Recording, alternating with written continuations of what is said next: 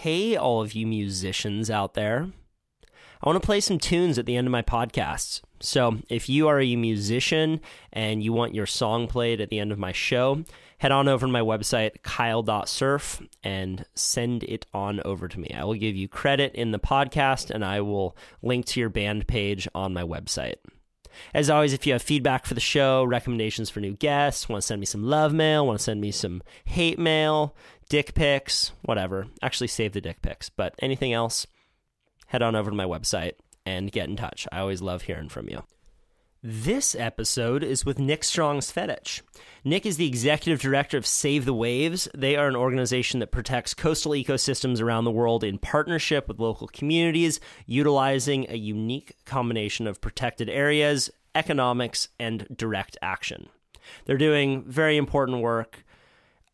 They keep our coastlines beautiful and pristine, and Nick is an awesome guy and a good friend of mine. So, without further ado, please welcome Nick Strong-Cvetich. Kyle Tierman here. I'm in Cape Town. I was the only journalist in northern Nigeria. Not an adventure until you get lost in Tijuana. If you get caught inside by a giant wave, you feel really alone. I love the adventure of waking up and not knowing what will happen and that being my job. I'm standing at a desert oasis right now. A lot of tourists don't see this part about Bali. Smiles and thumbs up. Welcome to the Kyle Tierman Show! That was pretty good. Costa Rica is a great country. I hadn't been there since I was 16, and I just went back on a trip there. It's amazing. It's pretty awesome. Yeah, the people are super cool. Their government is sane. They have no army. Yeah. They've done it really well. They've preserved a lot of the natural resources that they have. Very good vibes. I feel like it kind of went through like a weird dip, you know, in like the early 2000s. It was like, Costa Rica, buy your parcel now. Costa Rica, you know, like everybody was all stoked on moving down there. It's just like kind of tons of gringo things, and you saw it all the time, and you saw it like in surf all the time. You know, it was just like, it was the place to go, and it was so awesome. And then it kind of like everyone forgot about it sort of after the crash here, and then it kind of went back to normal. Right. Well, and now the it spot is Nicaragua. You talk to all of the weekend warriors, people who have one trip a year, and they say, oh yeah, we're going down to Nicaragua, because everyone wants to be on that cool next spot, and then they'll forget about the original spot. G-Land is like that too. Mm-hmm. G-Land went through that big flux of it being the spot to go, and then people kind of forgot about it, but the wave's still there. Yeah, or even like, I mean, a bunch of places. Like I went to Playa Negra a while ago, and there was like not really that many people there, and I was like, oh, this wave's good. Yeah, like, no, it's a really good wave, and that whole area around it is super cool too. Yeah. It's not dangerous or seedy. Tamarindo has... It used to be. Yeah, it used to be. Or more so. I felt like when I felt like I went there one time in the early 2000s in like October, and there was like no one around anywhere. And then I came back like 6 years later or something like that, and I was like, what is this place? Oh, there's a Kentucky Fried Chicken? Like, you know, it was just sort of crazy. And then going back to Playa Negra, like there wasn't a bunch of craziness. Like it was really mellow and slow. Like, there was just nobody there. Yeah. There are big decisions that developing communities need to make. And a lot of times those decisions need to be made very quickly as they're having this influx of tourism, because it could be for the few hundred years beforehand, everyone was a fisherman. Right. And that's how they made their money. And then all of a sudden you have gringos coming in with a ton of money, and it's too bad that more places don't develop well. Mm-hmm. Well, I think, you know, it goes back to, I feel like we've said this a million times on camera, or you and I have talked about it a million times. It's like, you know, they don't, a lot of times people don't have a plan because they've never thought of what does like next year look like. Because they're so used to being like, what do I need for my family in this week at the longest point? And so it's just sort of like, yeah, oh, this guy's got money. Oh, sweet. We'll give this away. And then so everything is just sort of a ramshackle, like kind of back of the envelope deal. And so there's never like, it only looks crappy when you stop and look around and you're like, what did we lose? Right. Well, you have places where gringos will come in and you'll say, what do you want, gringo? And the gringos will say, we want cocaine and hookers. We're on a surf trip. Woohoo. And then the local economy accommodates that, but it's not necessarily the best thing long-term for the local community. Yeah. I mean, I think, you know, what was that like? I even remember. Time seems to kind of just be hemorrhaging away here. So like 5 years ago, we like had a beer and talked about the like Butler's curve of tourism, like super academic like approach to, you know, how surf places change. And I think you see that just time over time again of like how places follow that model.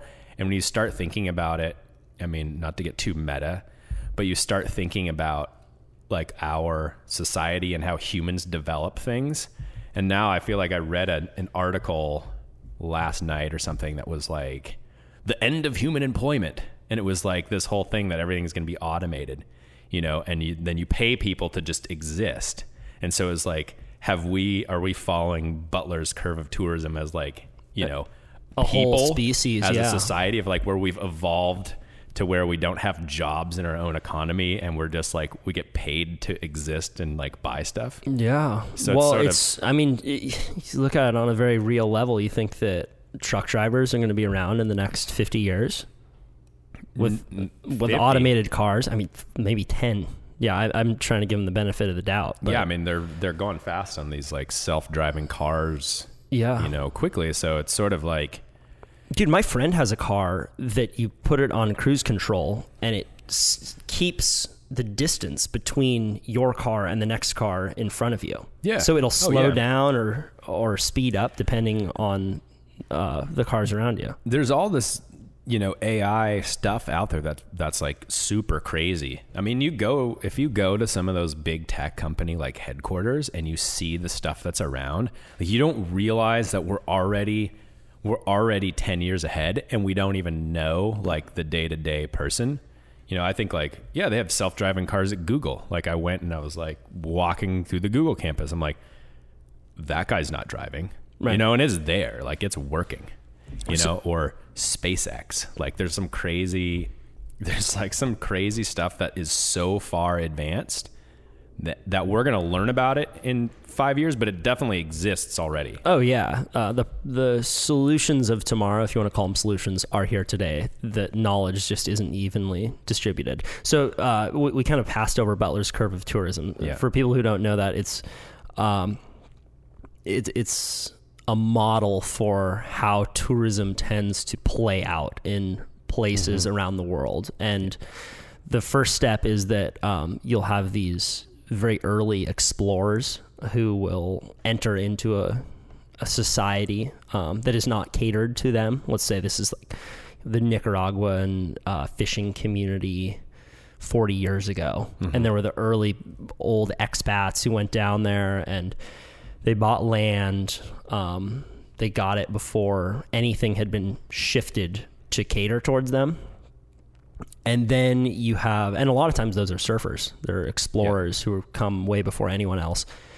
And then what was the second part of the model? Then you have like the backpackers. Then you have like the backpackers, right? Who aren't the full-on feral expats, but they're still the early adopters who want to go to a place before it's known as the spot. And then there's this tipping point in Butler's curve of tourism where the economies start shifting towards tourism. And that's when all of the roads start getting paved and the hotels start going up. And you see that happen in a lot of places like Bali and Costa Rica.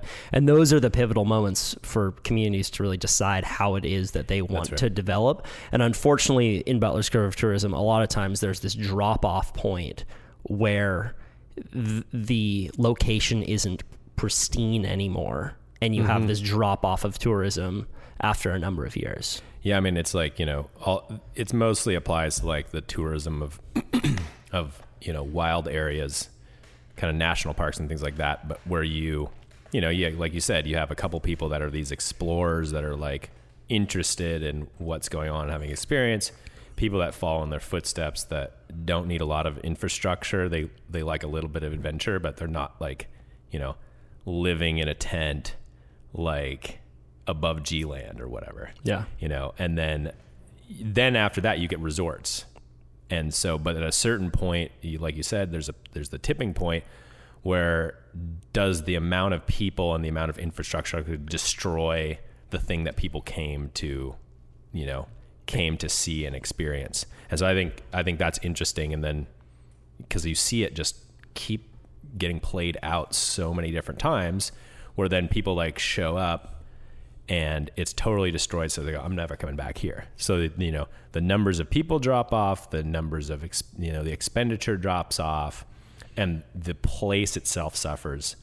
And I think what's interesting from like the surfing perspective is so many, surfing is like a very finite resource when you think about waves, right? So the more people that you have there, the less people want to come because now it's crowded, And it is literally like a mathematical thing. I thought about this on a plane one time.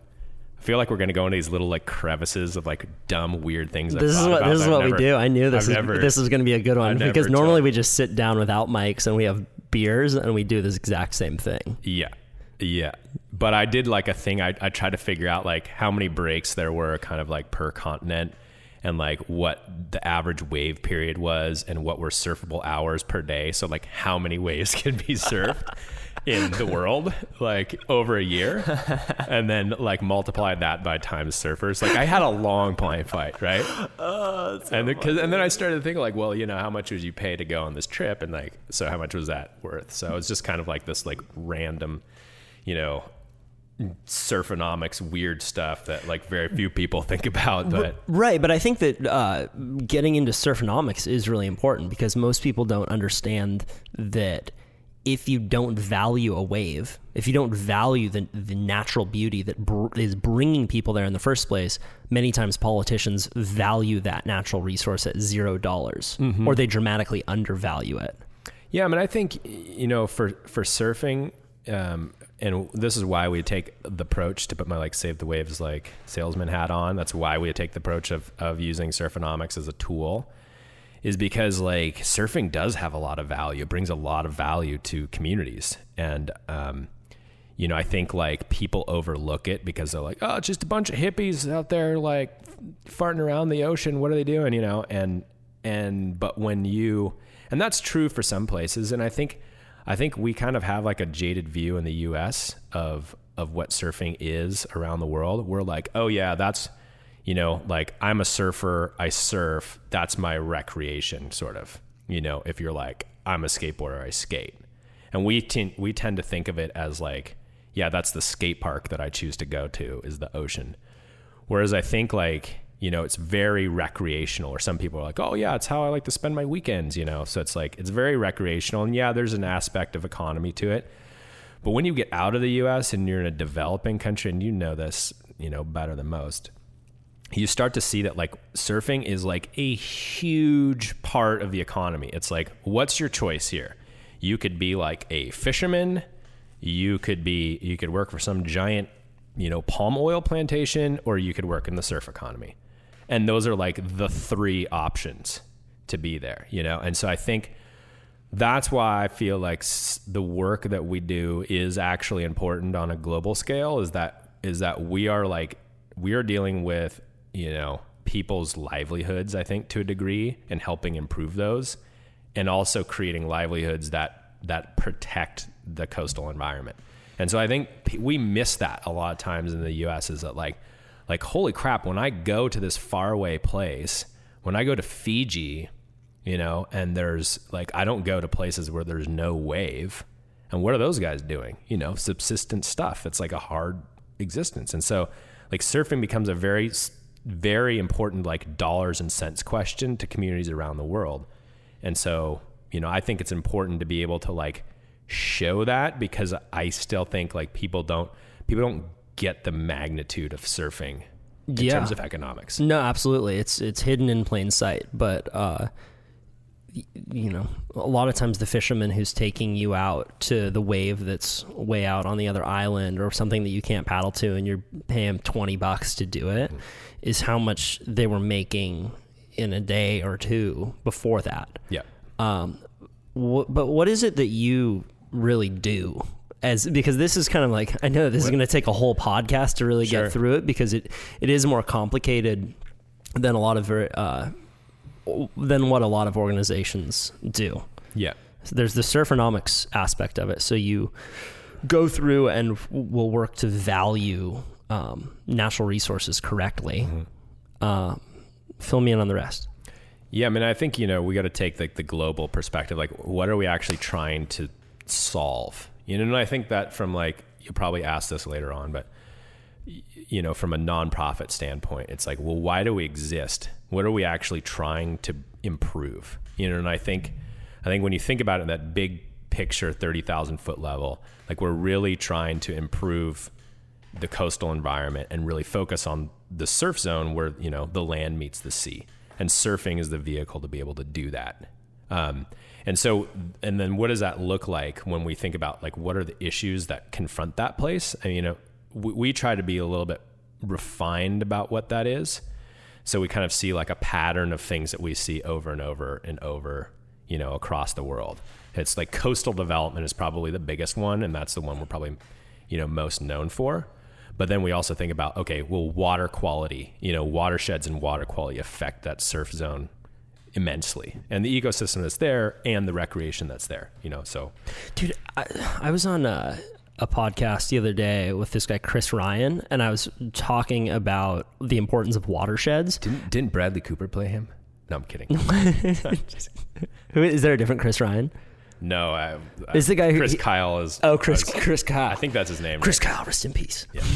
Anyway, I'm sorry. No. Well, this is going to get back to it's just a little tangent on your point about watersheds, but we were doing the episode in Topanga Canyon, and I had never really spent much time in Topanga Canyon, and then I went out later that day and was looking at the wave Topanga Canyon, and was reminded that the only reason that wave is there is because there's a watershed up the beach. Same with Malibu, same with Trestles, same with all these good waves in Southern California, in Santa Cruz, and all over the world. If you want to find a good wave on Google Earth, you look for watersheds. Yeah, no, that's totally right. And you and I have talked long about that. We walked around down San Miguel in Baja and looked at the watershed, which is badass. We walked up there and we were like, holy shit, there's some radical stuff back here. But obviously that's what makes the wave there. So I think going back to my point, starting to think about those things, what makes the coastlines function as they do is huge. And so watersheds are tied to water quality.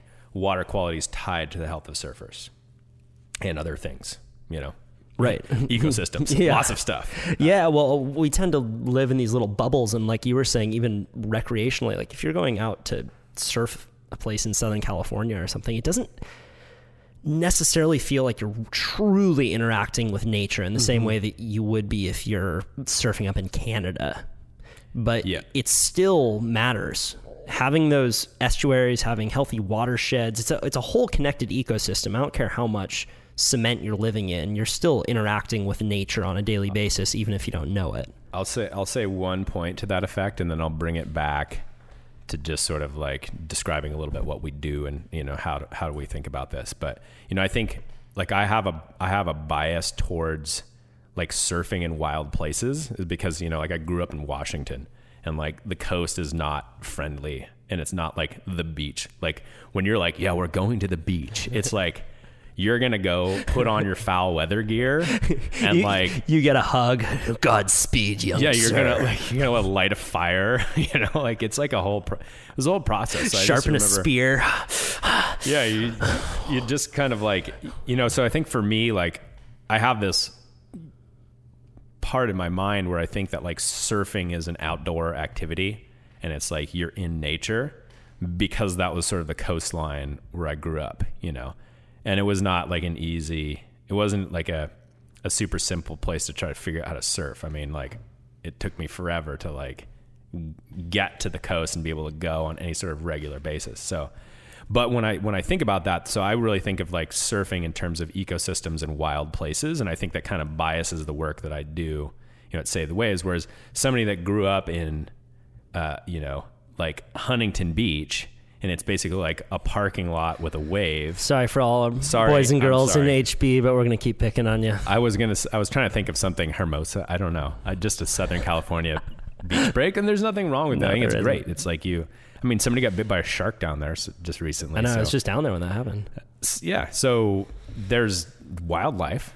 So it's still, it's still part of the wilderness, but nature is just checking you. Hey guys, we're still here. So I don't know. I thought more about wild systems and how does surfing interface with like wild systems. And so I think that kind of informs some of the things that we do, but going back to the first, like going back to that ecosystem that I have like in my mind, what are the things that affect, the intertidal zone, the surf zone, the place where waves break, aside from like coastal development, changing, the shape of the coast and a lot of other things, and water quality. I think the other big things that are kind of coming down the pike that we can't ignore are like, trash and marine debris. Like before, I never gave it a lot of credit. Like I thought it was a good way of educating people. Like, yeah, you got to pick up trash. It looks bad on the beach. But I didn't feel like it was a systemic threat. It was like, this is like leftover stuff from you being sloppy. This is easy to change. But I feel like we've gotten to the point where like it is a systemic threat, the amount of plastic and trash that's in the open. And so I've kind of had my eyes open to that, to be totally frank with you. But yeah, so I guess continuing down that way, the other things that we tackle are like, and this is another one, a big one that's coming. We're starting to see it now, is like sea level rise and coastal erosion, and how that ties to climate change. That's going to alter our coastlines big time, and change like, all of the waves. All those Malibu beach houses. Yeah, exactly. You mean the new Venice? Dude. Yeah. Yeah. Erosion is massive, man. People don't give it the credit, but I mean, that's one of the main issues with climate change, is that there's a bunch of people living somewhere and they're not going to be able to fucking live there anymore. Right. And a lot of times they don't have the money to be able to move. So you have this influx in places like India, right? Where you're going to have tens of thousands of people all moving into cities that aren't set up for it.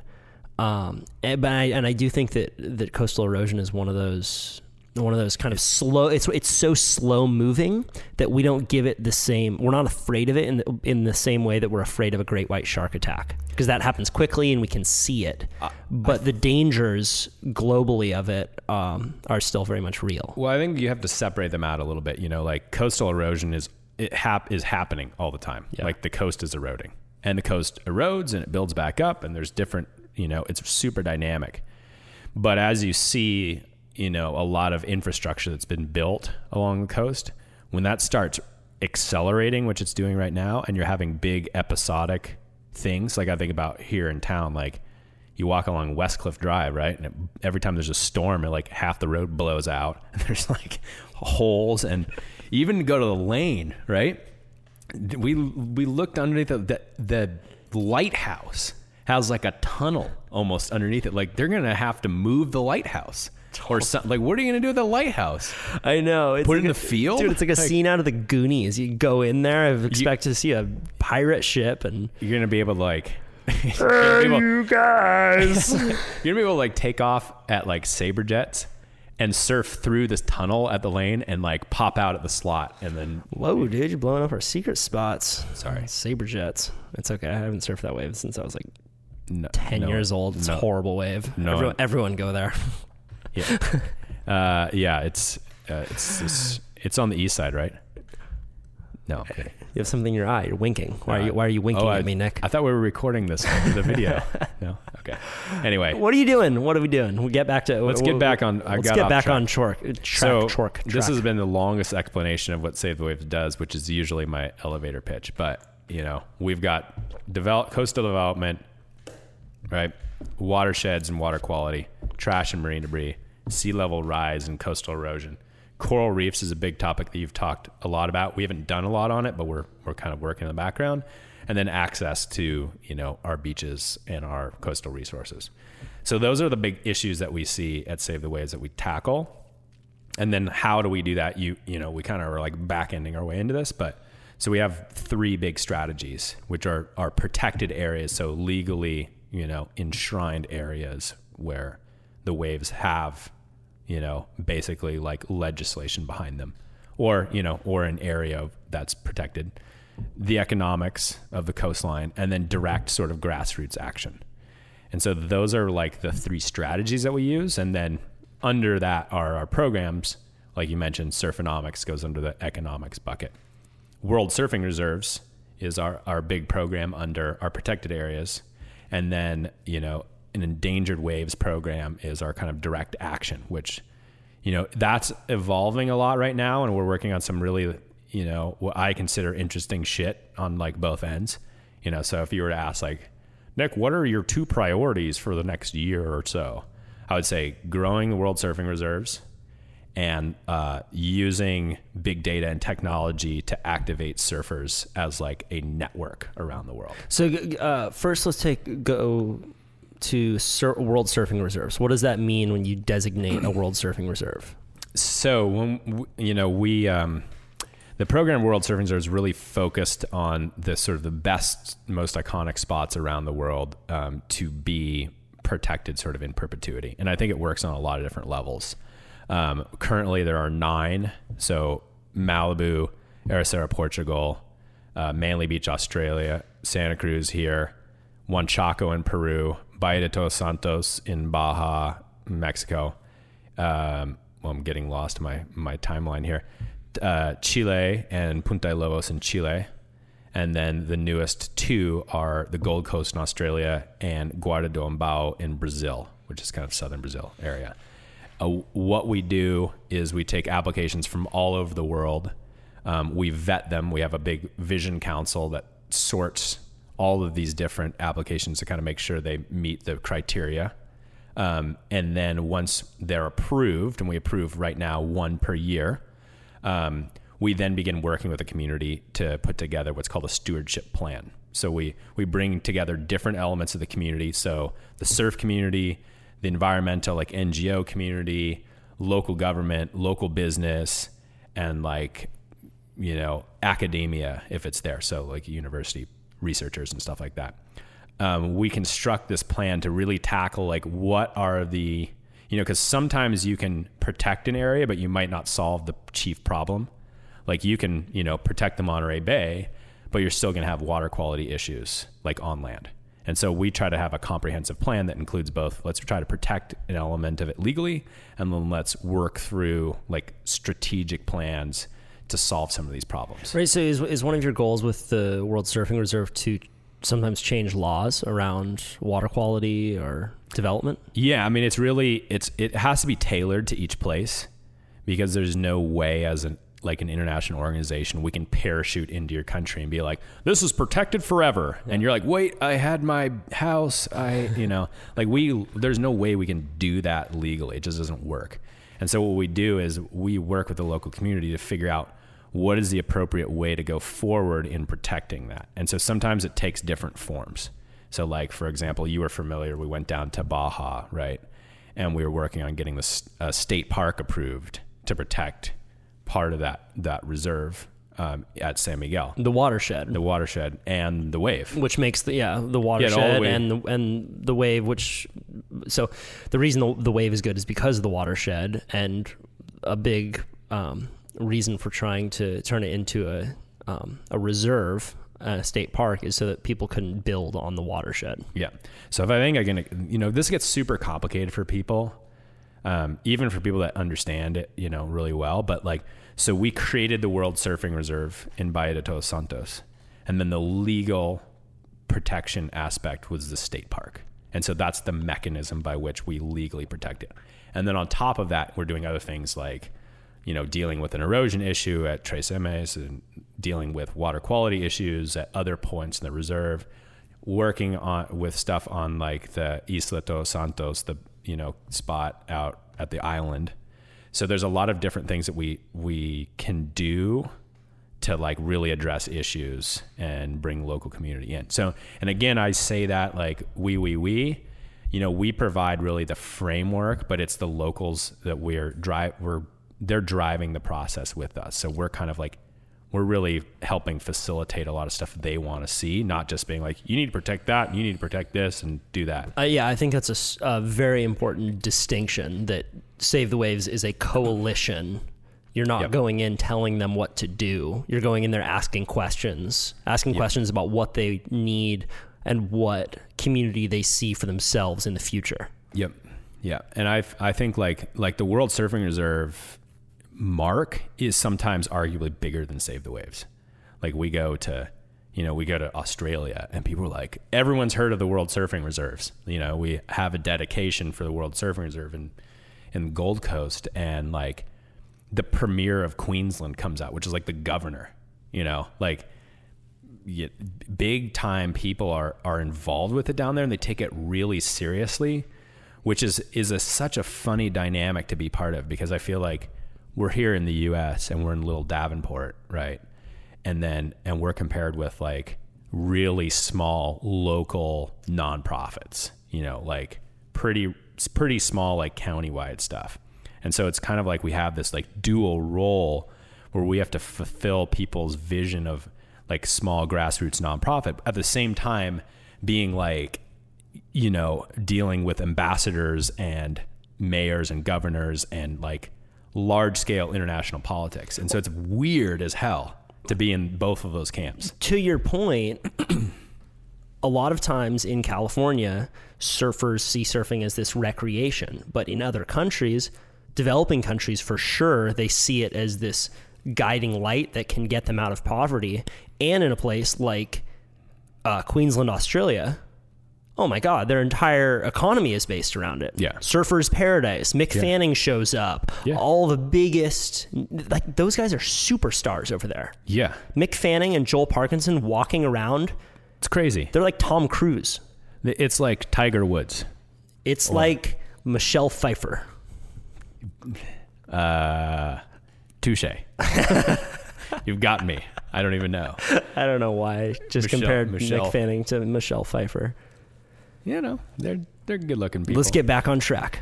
We're back on track. I actually lost the track. I guess my point was that we have to operate in kind of like both of these scenes where we're in California and like people are like, oh, that's nice, saving the waves, you know, and then we're like, you know, our WSR people, which is World Surfing Reserves, our WSR people, like in Peru, just met with the Peruvian president to be like, we need you to support our claims, and they were like, was stoked, you know. It's like, oh, we're a World Surfing Reserve, that's very important.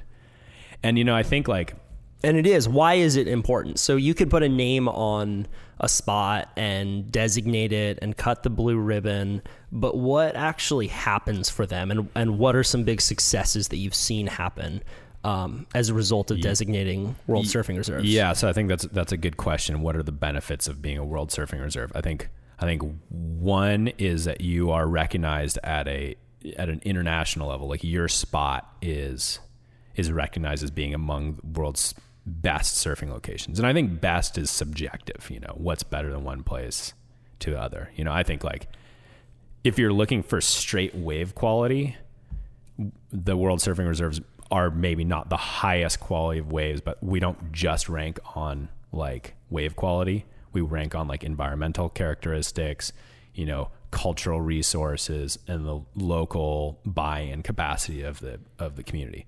So you can weigh in other categories, maybe more than just wave quality. Again, going back to Peru, like Juan Chaco and the World Surfing Reserve there was done because of the like millennia of history with the Caballito de Todora, which is like I'm getting all stopped up here with I need to get a little water. That was a big sentence. Caballito de Todora. Caballito de Todora.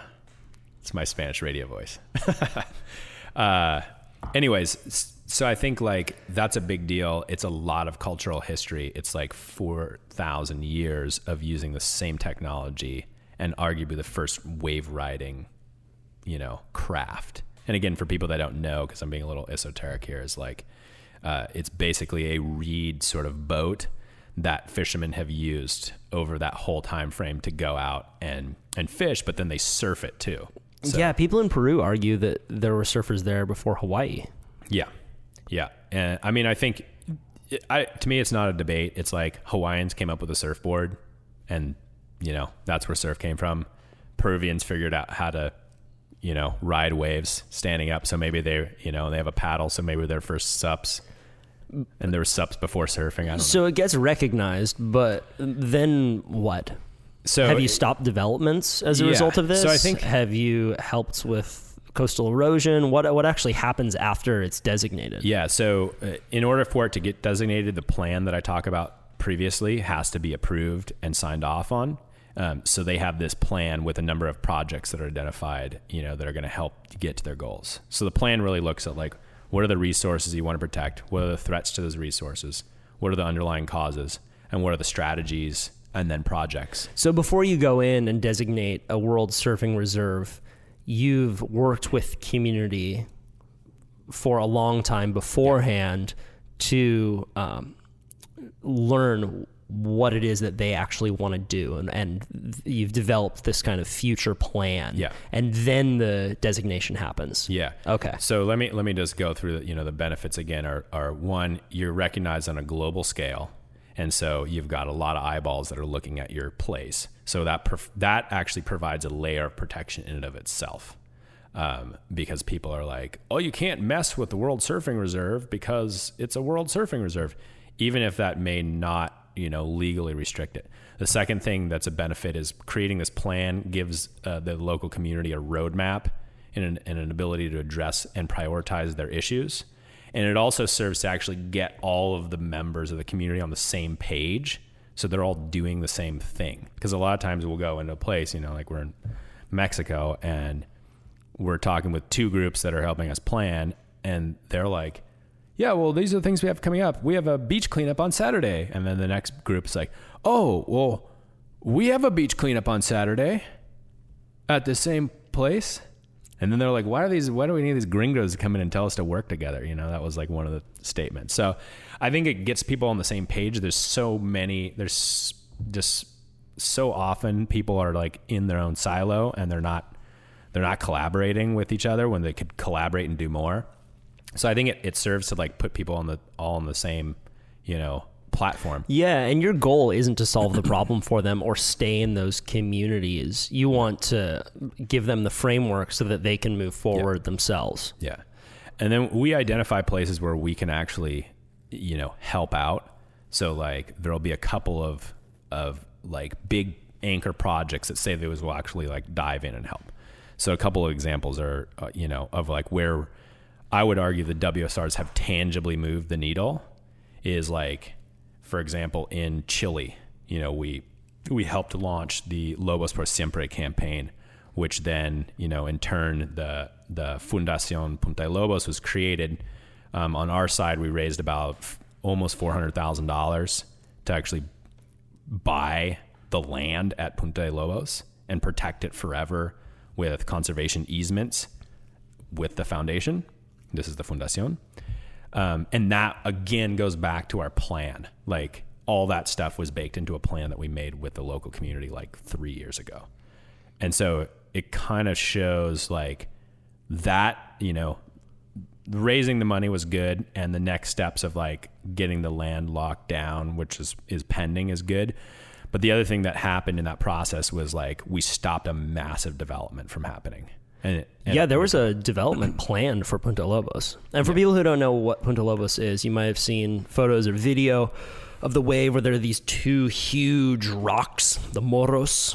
We're looking at a photo of it right now, and it's a big left point break that Ramon Navarro is famous for surfing. And the whole area up on the cliff is undeveloped. Yeah. There's cactus. Cacti. I always say cactuses, and people are like, what is wrong with Pinche you? gringo. Yeah, exactly. But it's gorgeous, and it's undeveloped. Yeah. And there was a plan to put a huge hotel right on that point. Yeah, there was going to be like a 7-story hotel, underground parking, all this stuff. And, I think, again, it was a group effort. Like there were so many locals that were involved in like shutting that down. But definitely at that point, the World Surfing Reserve moniker and process helped them, you know, be able to stop this like big, huge development. No, it does a lot. I was down in Punta Lobos when the Big Wave event took place there. And when you get big names like Mark Healy and Koa Rothman, I forget who else made the final. No, Koa Rothman didn't make the final, but all the guys who were on the podium, right? There's thousands of Chileans coming in there. They all put on the Lobos por Siempre t-shirts. Yeah. And there was a ton of media around it. And that single event does show that this place is important to more people than politicians might have thought, or developers. Yeah. You know, I think, that whole campaign was really interesting to see. I was just back there like 3 weeks ago. And, I think you go back, and not to sound like a total hippie, but you go back and you're just reminded of the power of the place. Like you're there and you're like, okay, like this is iconic. You know, I don't know what it is. It's not just the two, you know, big ass rocks and not just the big waves. It's like, you're like, this is iconic. And I don't know exactly what it is, but there's just like this like kind of weird power to it. Well, I think that for people like you and I, who grew up in a colder climate, it very much feels like a part of history in your own home. Punta de Lobos, Chile is at the same, I want to say it's the same longitude and latitude as Santa Cruz. I don't know if that's correct, but it's on the southern hemisphere. It's the exact same climate as Santa Cruz, California. Close. Yeah, it's pretty close. And there's no development there, or very, very little. So you feel like you're going back in time. Yeah. You're going back in time, but you also feel like, you know, like I get the same feeling. Like you drive into Yosemite, right? And you come into Yosemite Valley and you go around the big curve, and then it's like bang, and there's just these massive rock wall faces and like this stunning valley, and you kind of feel like there's a little bit of me that feels the same way. Of like I walk out to the Mirador and I look out at this place, and there's the, you know, cactus over here, and there's just these two massive headlands and like waves just kind of like coming through, and you're just like, it's a surfing Yosemite. It's awe-inspiring. It is. I mean, it's not a huge place, you know, and there's a lot of waves around the world that are really good, and there's a lot of long waves. Dude, I almost died there. I had my scariest near-death surfing experience at Punta Lobos. I was surfing when it was really big, and the Moros are on this little island that you have to paddle across. So you kind of jump in the water, and then you scurry up these rocks, and then you're on this island, and then you need to time it for the sets to pass, and then you scurry out, and you jump in the water, and then you have to make it out over the sets. But when it's big, the waves will wash all the way up over the island, and you have to scurry up onto one of the Moros on the sides there. Yeah. And I was surfing it with Big Ben Wilkinson. Yeah. And it was big. It was like maybe like 20-foot faces, and we had our big boards, and there was a set coming, and we scurried up the rocks there, maybe like 6 feet up, and the waves were coming, and it was like slow motion, seeing these waves come at us. I'm like, okay, I think that we're in a good spot. We're in a good spot. These waves aren't going to hit us. Ben's like, I think we're going to get hit, mate. And all of a sudden, this 6-foot wall of water swept out both of our legs, and we got pinned to the back of the cave, because there's this little cave zone around one of the Moros, and I was pinned to the back with Big Ben on top of me. I twisted my ankle and broke out one of the fins in my boards. It wasn't fun. The funny thing about that place is like, I haven't surfed it big, because I just don't want to have anything to do with it. It's like massive like that. But even when it's not like super big, there's never like a super easy way to get. I mean, it's not like super death defying to jump out, but you're always like watching people just get like royally fucked up. Like, you're like, oh man, like that guy totally mistimed this thing, And now he's going through like this cheese grate. Like, I don't know where he's going to get out. Like, Yeah. it's just every time there's always like, hey, you got to kind of like pay attention a little bit and like jump out and, you know. Yeah. And it's funny because it's like all of those different points you kind of have to like, you have the same type of a scramble and whatever. Tell me about using big data. Using big data. So I'll shift. Yeah, well, we were talking about the Surfernomics and World Surfing Reserve component of Save the Waves, which I think we pretty well covered what it does. But you said that was one of 2 points, and the second was using data to mobilize surfers. Yeah. So I'm gonna redirect real quick because I think there's a couple things I wanted to just like kind of show that you were asking me about the impact of the World Surfing Reserves. And so I think there's a couple, like I got into little Lobos stories, which I think are pretty nice to think about. They're listening. They're on a ride. Yeah. These are long podcasts. Yeah. So, you know, for I think just showing kind of the scope of the World Surfing Reserves is important because it's more than just a couple places of like the impact that it's had. And I'll just touch on that quickly and then I can explain the next point. I think when you look at the impact, like Lobos is a good example of that impact. Juan Chaco is a good example of like stopping an illegal trash dump and then legally protecting it and stopping a series of groins that were going to be put in, like a series of jetties that would have destroyed the beach. Like that, again, through the process of legally protecting it, helped to protect the beach and the community and like those fishermen. And that happened as a result of the World dedicating Surfing it. Reserve. Yeah, I saw a video of you when you were down at that trash dump in Peru. Yeah, it was gnarly. That thing looks gross. Yeah, I think they stopped. You're dumping. doing your best Kyle Tierman. You're like, I was. hi, I'm here at the dump. Yeah, I was thinking. Pointing, gesticulating wildly with your hands. I'm still doing that right now. It's just, I'm so much better for podcasts, like, you know.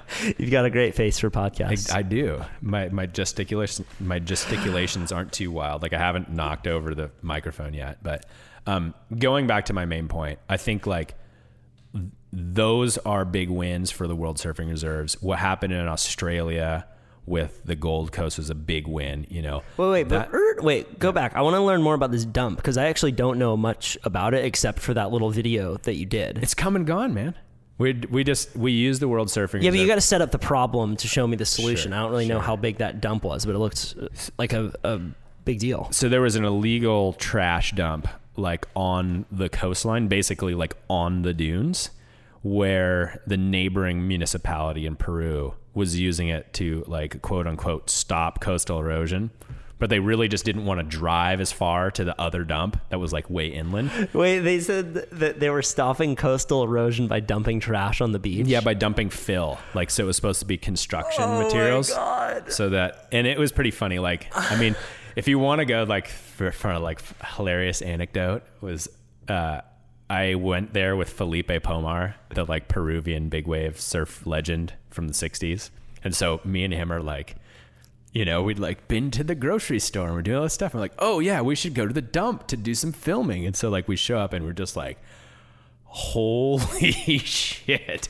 Like there's like just oil pockets bubbling up. Like I've never seen like trash upon trash with then oil sitting on top of the trash and like dead everything, birds, rats, whatever. And then we would be sitting there like interviewing and the dudes would just drive the dump trucks like past us, back them up, and they would just like flap open the back of the truck and just dump like pure trash into the ocean. And I'm like, you know, when we're talking about marine debris in Santa Cruz, like they need to see this shit right now because this is like nothing. Oh, I know. Whenever I'm coming up the beach on California and I see a plastic bag or plastic bottle, I'm like, oh, this is disgusting.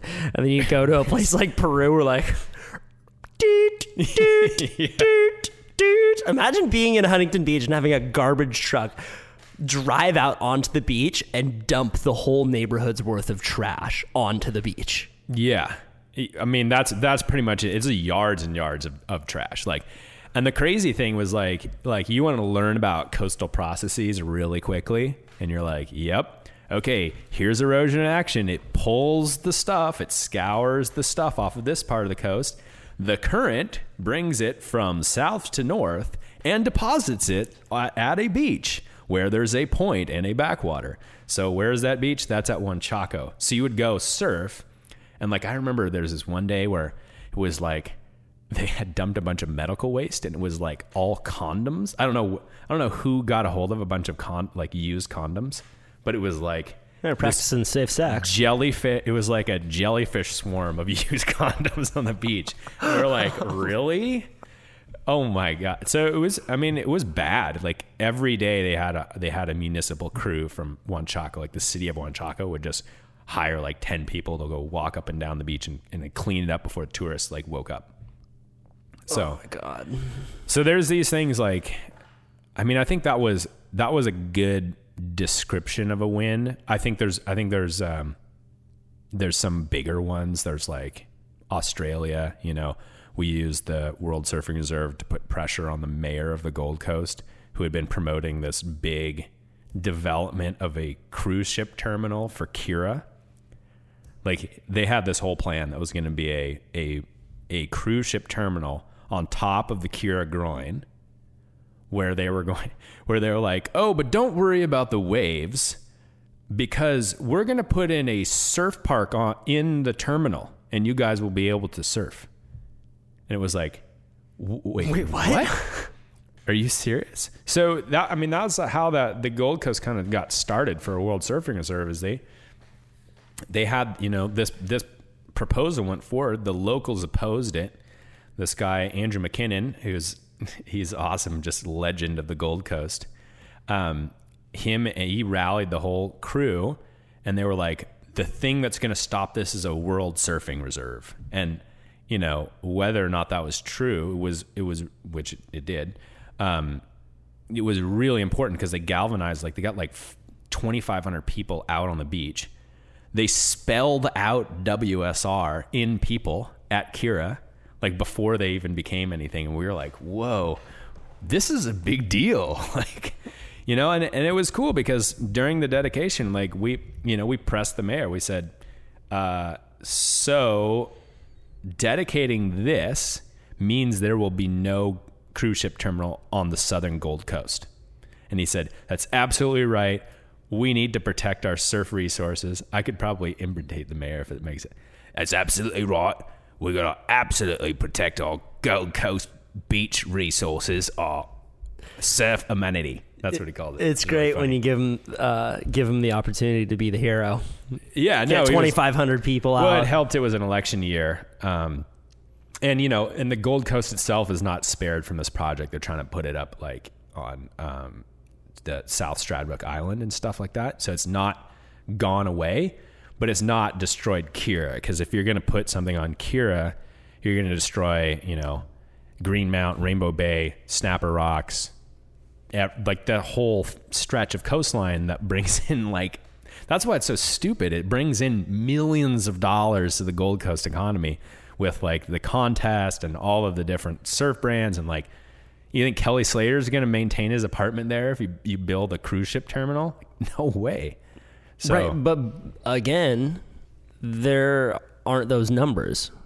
There are those numbers. Well, you have created the surfonomics studies to show how much surfing brings into these places. You're right. But were there those numbers before you did a surfonomics study?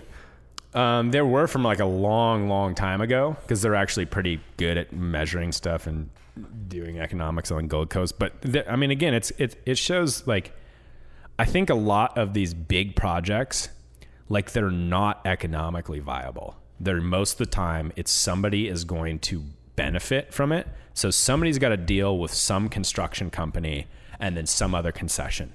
And so it is always a snatch and grab type of a thing. It's not for the larger economy and the good of the people that live there and producing jobs, but they use that argument. But again, it's something you have a deal with this person that's going to build this thing that's going to get that money. So they're trying to get you to build this thing. And how many of those projects don't work out too, where you will be driving through a town in Mexico and there will be a half-built jetty that ruined the wave, but now no one's benefiting from it. Yeah. I mean, just think about our drive down to like, San Miguel or whatever. And it's just like, well, yeah, there's only half the floors on that building, and now you can't get to this wave anymore. All Baja Malibu area, all that kind of stuff. It's like, dude, they don't work out all the time. It's because somebody had some great idea that got this concession to do this thing, and then even if they followed through, it's like, you think the people that live there are getting money because of this? No, because they get sold the same bill of goods all the time. Like, look, we can make your life better. It's going to be so much better because we're going to have this thing that's a big economic engine. It's going to be great. You should really be for it. It'll be helpful for you. And then in the long term, it's not. They got sold a bill of goods.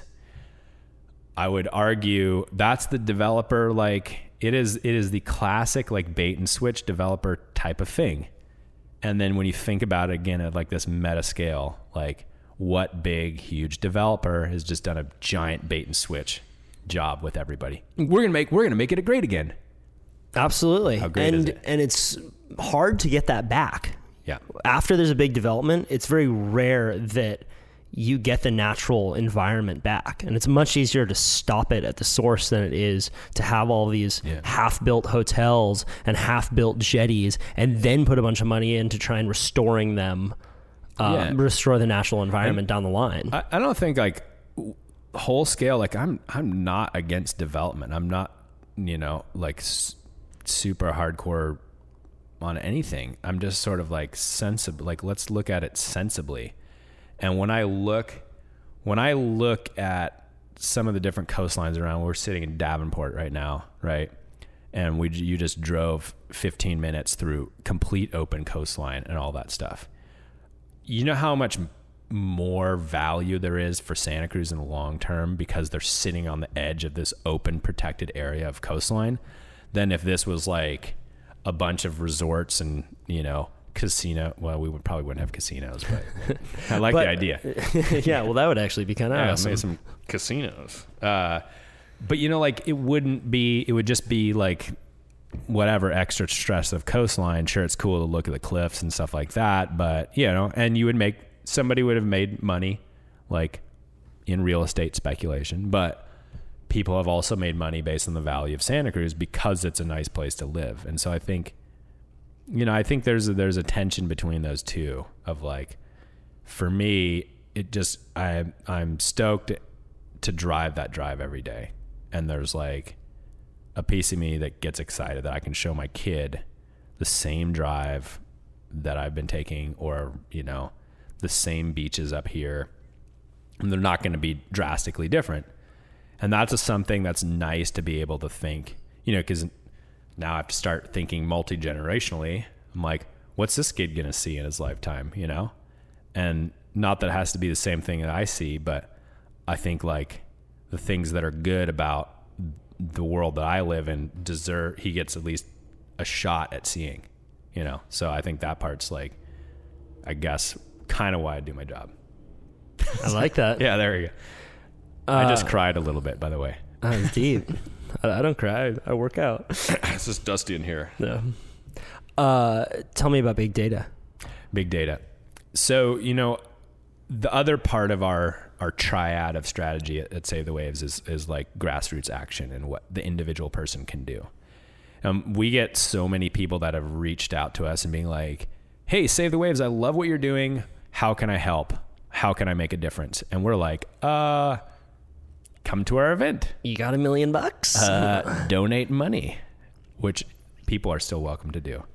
But, it's like, but that simple thing that really fulfills a need of like being part of it and being like as a steward of your own resources was a need that's unfulfilled. And so we started to kind of look at the sheer numbers of surfers around the world, which I think the latest study that I read was like, there's a very funny bug on the there's a bug on the microphone right now. I'm trying not to wave it down. or smash it. I love nature. No, just keep it going. He'll chill. He's good. He's part of the interview. Hey, buddy. Oh, whoa, we almost flew in the mouth. I was hanging out with Greg Long the other day, and I saw a black widow in his surf shed, and he fucking took the thing outside. I was like, black widow, kill it. And he's like, no, here, get a cup. He took the black widow outside and let it live. It's Greg Long. He's legend. Dude. That's... I don't know how I feel about that one. I'm still kind of reeling from it. You got the heebie-jeebies? I just got the heebie-jeebies telling that story. Yeah. Black widows.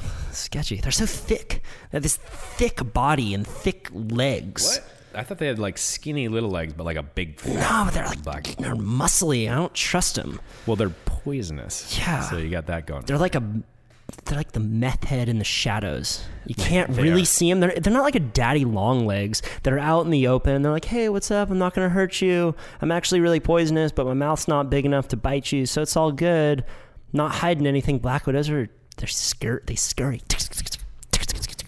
Yeah, they stay themselves. I don't fucking trust them, man. I'm not that worried about them. I like daddy long legs. They're kind of like the giraffes of the hello. if there was a daddy of the long spider legs. world. They just kind of traipse around. Like they're always kind of like running into stuff, and they're kind of like the Kramer of the.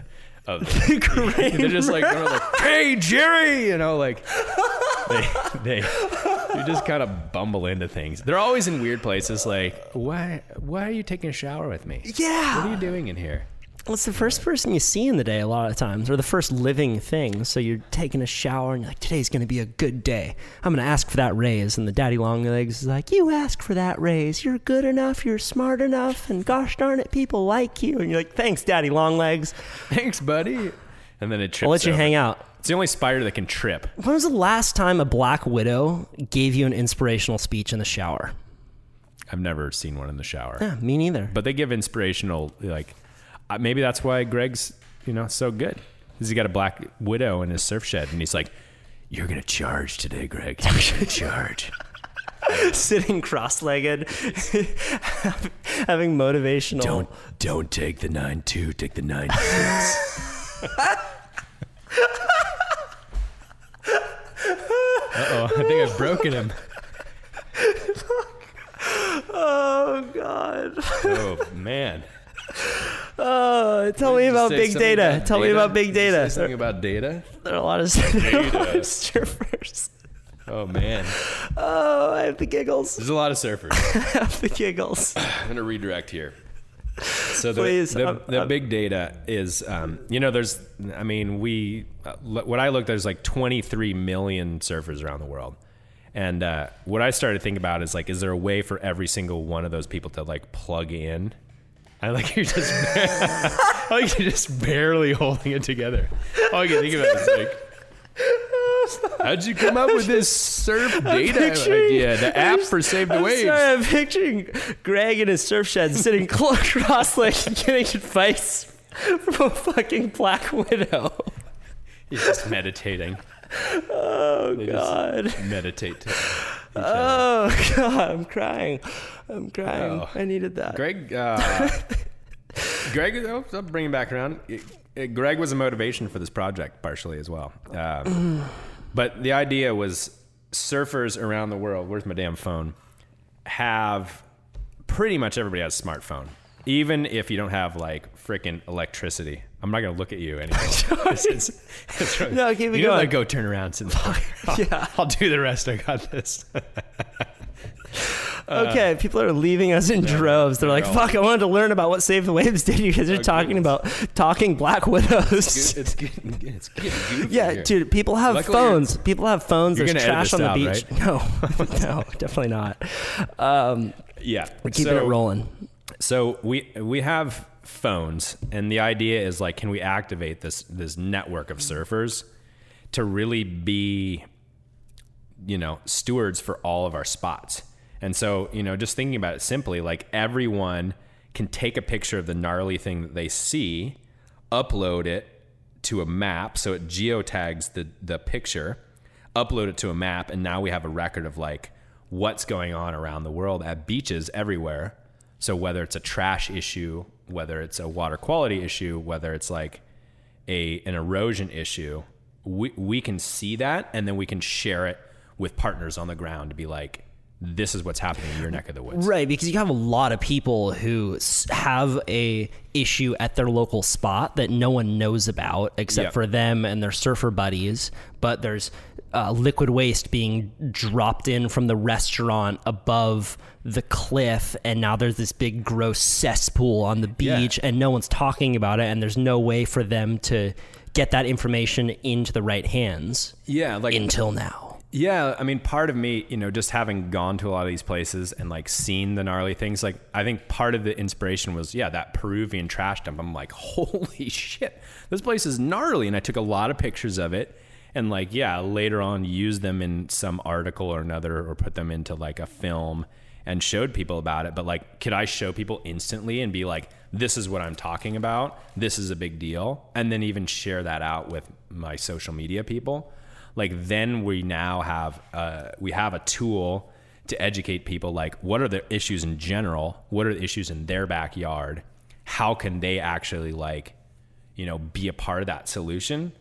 So for me, I feel like this is going to be, I don't want to say game changer, but it's going to be very, very helpful in like doing a better job at our job. Well, it allows way more people to be stewards and get involved.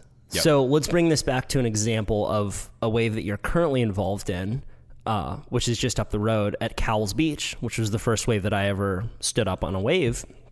Yep. And there's a big water quality issue at Cowles.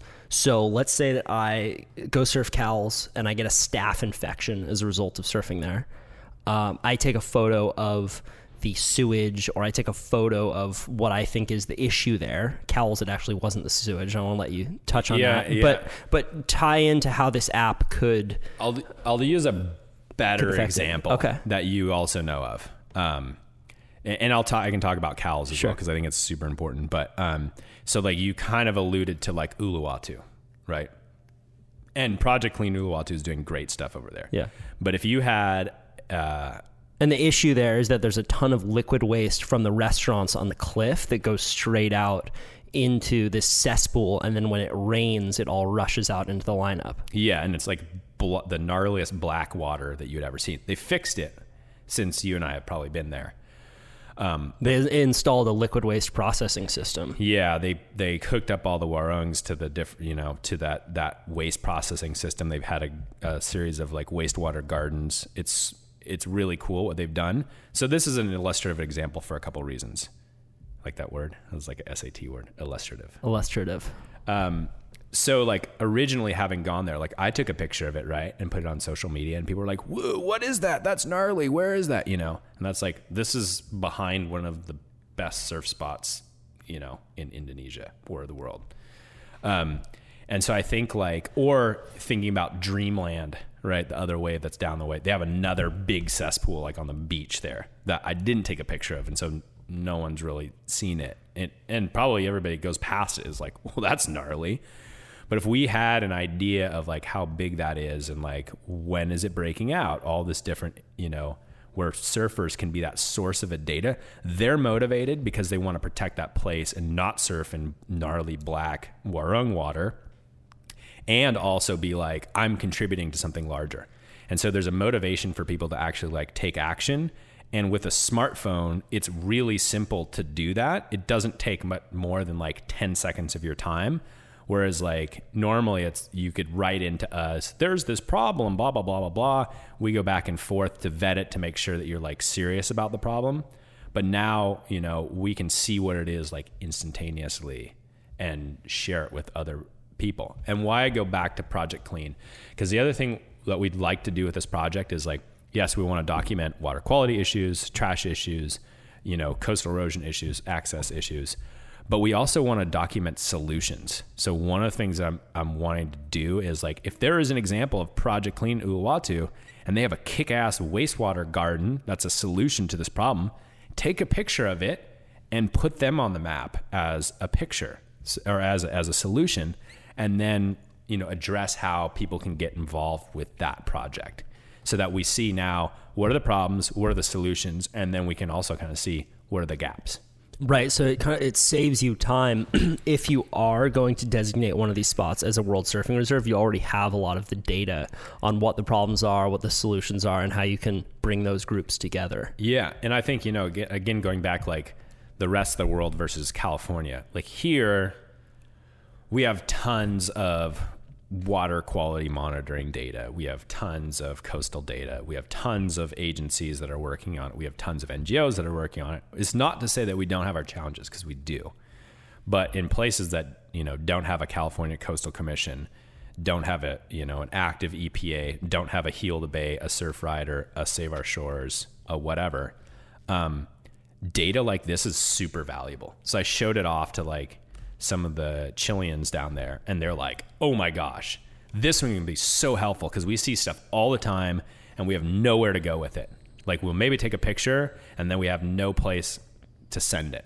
We have nothing we can do with it. So I think like in a lot of places, there's a lack of data on what's going on on the coast, and surfers are this basically traveling data point that goes to places that are really hard to get to for scientists or people that are monitoring the coast. So we could potentially, as a group of people, be like a really big force for coastal conservation and data to make, to be able to share with agencies to make their job easier. And not to keep rambling on this. You want to answer a question? Well, I was just... It's not about your spider, is it? It's not, but I have been thinking about that. Oh, God. Are you afraid that the app might just turn into like chat roulette, where everyone just starts sending in dick pics? Yep. You just get overwhelmed with hundreds of thousands of dick pics. There's going to be a lot of like how many dudes that are like stab commenters in Western Australia are going to just send like... we're summoning the demon right now. We need to stop talking about this. No, we're building so one of the things that we're doing, we launched the first version of it, so we're out testing it right now, and then we're gonna kind of do a beta testing time where we're just like, help us break this, basically, to like show us why it doesn't work. And one of the things, like, we've already thought about this, like, how many asses are we going to see in these pictures? A lot. So we have like a flagging mechanism. It's sort of like, I think Instagram works in a similar manner. Like, if you have something inappropriate, it's the user group that actually flags it. So we can be like, this is not it. So we can sort out a little bit of the data on like when you just get total bullshit, right, to like cancel it out. I think that most people will be earnest in using the app because it is important to a lot of people. It's not like novel. It's like, this is people's homes a lot of times. This is the wave that they've been surfing at since they were 7 years old, and this is the most important thing in their life, and all of a sudden there's trash on it and they don't know why. Yeah. I think I think one other thing that I worry about, and maybe I'll ask for you, is like a lot of these things, there's obviously sensitivity around photos and surf spots and showing things. What's the best way to mitigate people's sensitivity about like blowing up a spot while doing good for the environment? Yeah. Mike's on you. Mike's on me. Well, there is that issue, but I think that with a lot of spots, locals are understanding when it comes to saving it and being stewards of their own area. The locals tend to be the best stewards of the area. Right. There's a secret localized spot in Santa Cruz that I won't name, but the locals are the ones who set up... Is it Cowles? It's Cowles, exactly. Okay. So the locals at Cowles are the ones who set up the benches there. They're the ones who tend to do the beach cleanups. And that's similar for most waves around the world. Yeah. So if you can get those guys on your team, and they should be on your team because you're providing them a tool and an asset, then you're going to be okay. And most of the names of most surf spots are up on Surfline anyway. Yeah. So I don't think that you're going to run into that issue too often. I mean, there might be some sensitive spots, but I think that by and large, people are going to be very grateful for this tool. Yeah. I mean, I think it's kind of self-selecting. It's like, okay, well, you don't want to show how good the wave is. Don't fucking take a picture of the wave. Like, take a picture of the issue. Yeah. And where it is, and then we'll deal with it, I agree. But hopefully people are able to sort of self-select and use it as a tool that's effective. I mean, I think like this project has been really too long in my mind. Like it's taken so much longer than I thought. I've been like working on it conceptually for like over 2 years. But I do have to give a shout out to like a couple people that really like just helped kick it into gear. I think the first was actually like the folks at Cliff Bar. I was just like throwing out random ideas. I hadn't done anything on this. And I was like, well, I really want to make this app that does X, Y, and Z, and it'd be kind of cool. And they're like, okay, well, we could fund you for a tiny bit to like have some meetings and do that. And I'm like, oh, okay. And then like once it's funded, even though it was like a pittance of what we need in the long scheme, it was just like that psychological thing of like, you have to kind of like deliver for this person because you made a commitment to do it, made that it didn't fall by the wayside. So I made it like a priority in my, kind of. Do you still need additional funding to launch the app? Yeah, we need to be able to build out the final like proof of concept. So it will be like when it launches, it's like it works. Everything works perfectly. It's really good. So we're looking for more funding, and I think like the next person that helped, going back to Greg and his spider in his closet, but he helped kick down some of his own money to do it. And that was just like, it was pretty inspirational to just be like, dude, this guy believes in like this idea. And, like it means something when somebody puts their own money behind something, because it's like, none of us on the kind of surfy nonprofit level have tons of money. And so when you like invest in something, it just means that you have a lot. And so it's like, I want to reciprocate that kind of respect by not blowing it. No. So I've been like, well, you deliver on stuff, and I've known about and been involved with Save the Waves for 9 years. Save the Waves was the original fiscal sponsor of the first Surfing for Change video that I ever made. And it was a much smaller organization then, in regards to what you've been able to accomplish over these last 9 years, and having been a part of it, it's super impressive. And you deliver on shit, and I can attest for that. That's the reason I'm having you on my show, is I believe in what you do, because you've shown again and again that you can activate and deliver, and you do more than just cut the yellow ribbon. You work with these communities for years beforehand and years afterwards to do something that's comprehensive and will actually make lasting change. Yeah, I mean, I appreciate that. For whatever fucking reason, our lives are somehow intertwined a little bit here. Like, you got your start at Save the Waves to kind of like do your, and I think it goes back to that. It's like you had this crazy idea and you were whatever, 17, I was 18. Yeah. And I went to a few other organizations beforehand to try and to get them to be a fiscal sponsor. For people who don't know what a fiscal sponsor is, you need to be a 501c3 registered nonprofit to receive grant money. And have it be donations, to receive donations and have it be tax deductible for the donor. However, if you are an individual like me, or I was an 18-year-old kid, I didn't want to set up a nonprofit, which is a very cumbersome process.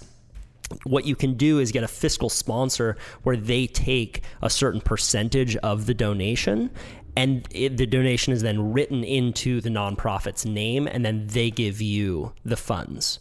And it's a really great way for people like myself, who is just starting out, to be able to get a kickstart in the right direction. Yeah, and I think so that was interesting for you to kind of set you on this trajectory of, because I mean, arguably, maybe not, but arguably, had that not come together for you, and you were like, fuck it, I'm gonna go surf. You could be a pro surfer, and that would have just been your one train. We wouldn't be on these fancy mics right now. We wouldn't be, doing all the different projects. No, well, I do agree with you that it was a very formative time in my life, being 18, deciding what I was going to do for the next few years. Sure. And that first project definitely set me on the course of believing that I could make money and support myself doing documentary film. Yeah. And I think that was interesting and kind of like launched you towards the way that you were going.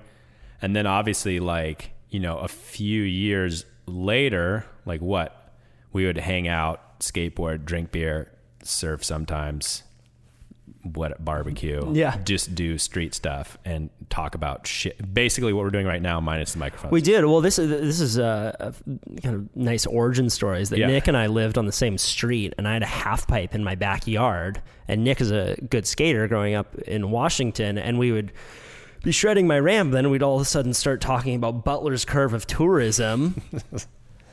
And I'm like, damn, you're a smart guy. This is fun.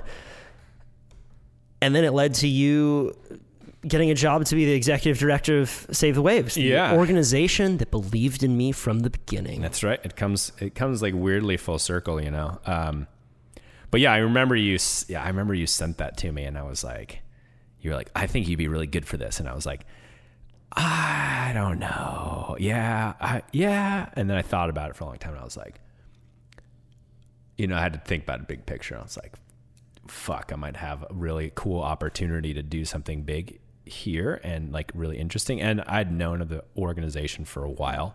Like they'd done cool stuff, the Surfonomics stuff I knew about, I'd learned about it in grad school, actually, weirdly enough.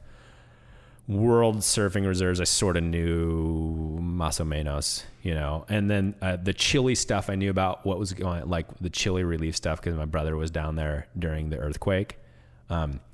So I knew like Save the Waves had done stuff with that a little bit, because that was really the only organization that was doing stuff in Chile. But you also had a good idea about systems, because you were working for the water district beforehand, correct? I was working for the Resource Conservation District. So I was actually doing I was doing a couple different things, but that my main job was the Resource Conservation District, where I just got to like, if I could get it funded, I could make up whatever program I wanted to do. So it was pretty fun. Yeah. And you were looking at resources from that big overhead view in the same way that you are now. Is that correct? Yeah. I mean, it's obviously different, but takes a similar skill set. I had like a couple different roles. That was my main job. And then I had, I worked for this other little startup international nonprofit that did like, protected areas. So like parks, but between borders. So it was kind of interesting. It was like this idea you could get people to cooperate over parks. So I was doing that on the side. Then I kind of like had made some documentary films. And so that was skaters in Uganda. Yeah. This Uganda Skateboard Union. Yeah. Yeah. Oh, that's like another story. But I felt like when I was like, I knew Save the Waves had done some really good stuff, and I was always watching them. But I always was very... Talking to the microphone. I was very, concentrated on like a lot of the local conservation stuff that I was doing. Yeah. But then when I flipped around my head, I was like, this is a great opportunity actually, because, that this organization's grown a lot from where it started. At the beginning, it was just one guy. It was Will Henry, like passionate dude, like fighting the good fight for his wave. And then it kind of kept growing from there. And then I looked at it and I was like, the problem with my job now is that nobody gives a shit about conservation. It's boring. And like nobody really pays attention. Like people pay attention in the conservation world, or if you twist their arm, they will. But water quality and stuff like that, like, is not an exciting topic for most people. Water resources is not an exciting topic for people. Like conservation of our coastlines is, sure, it's important, but it's like not that exciting.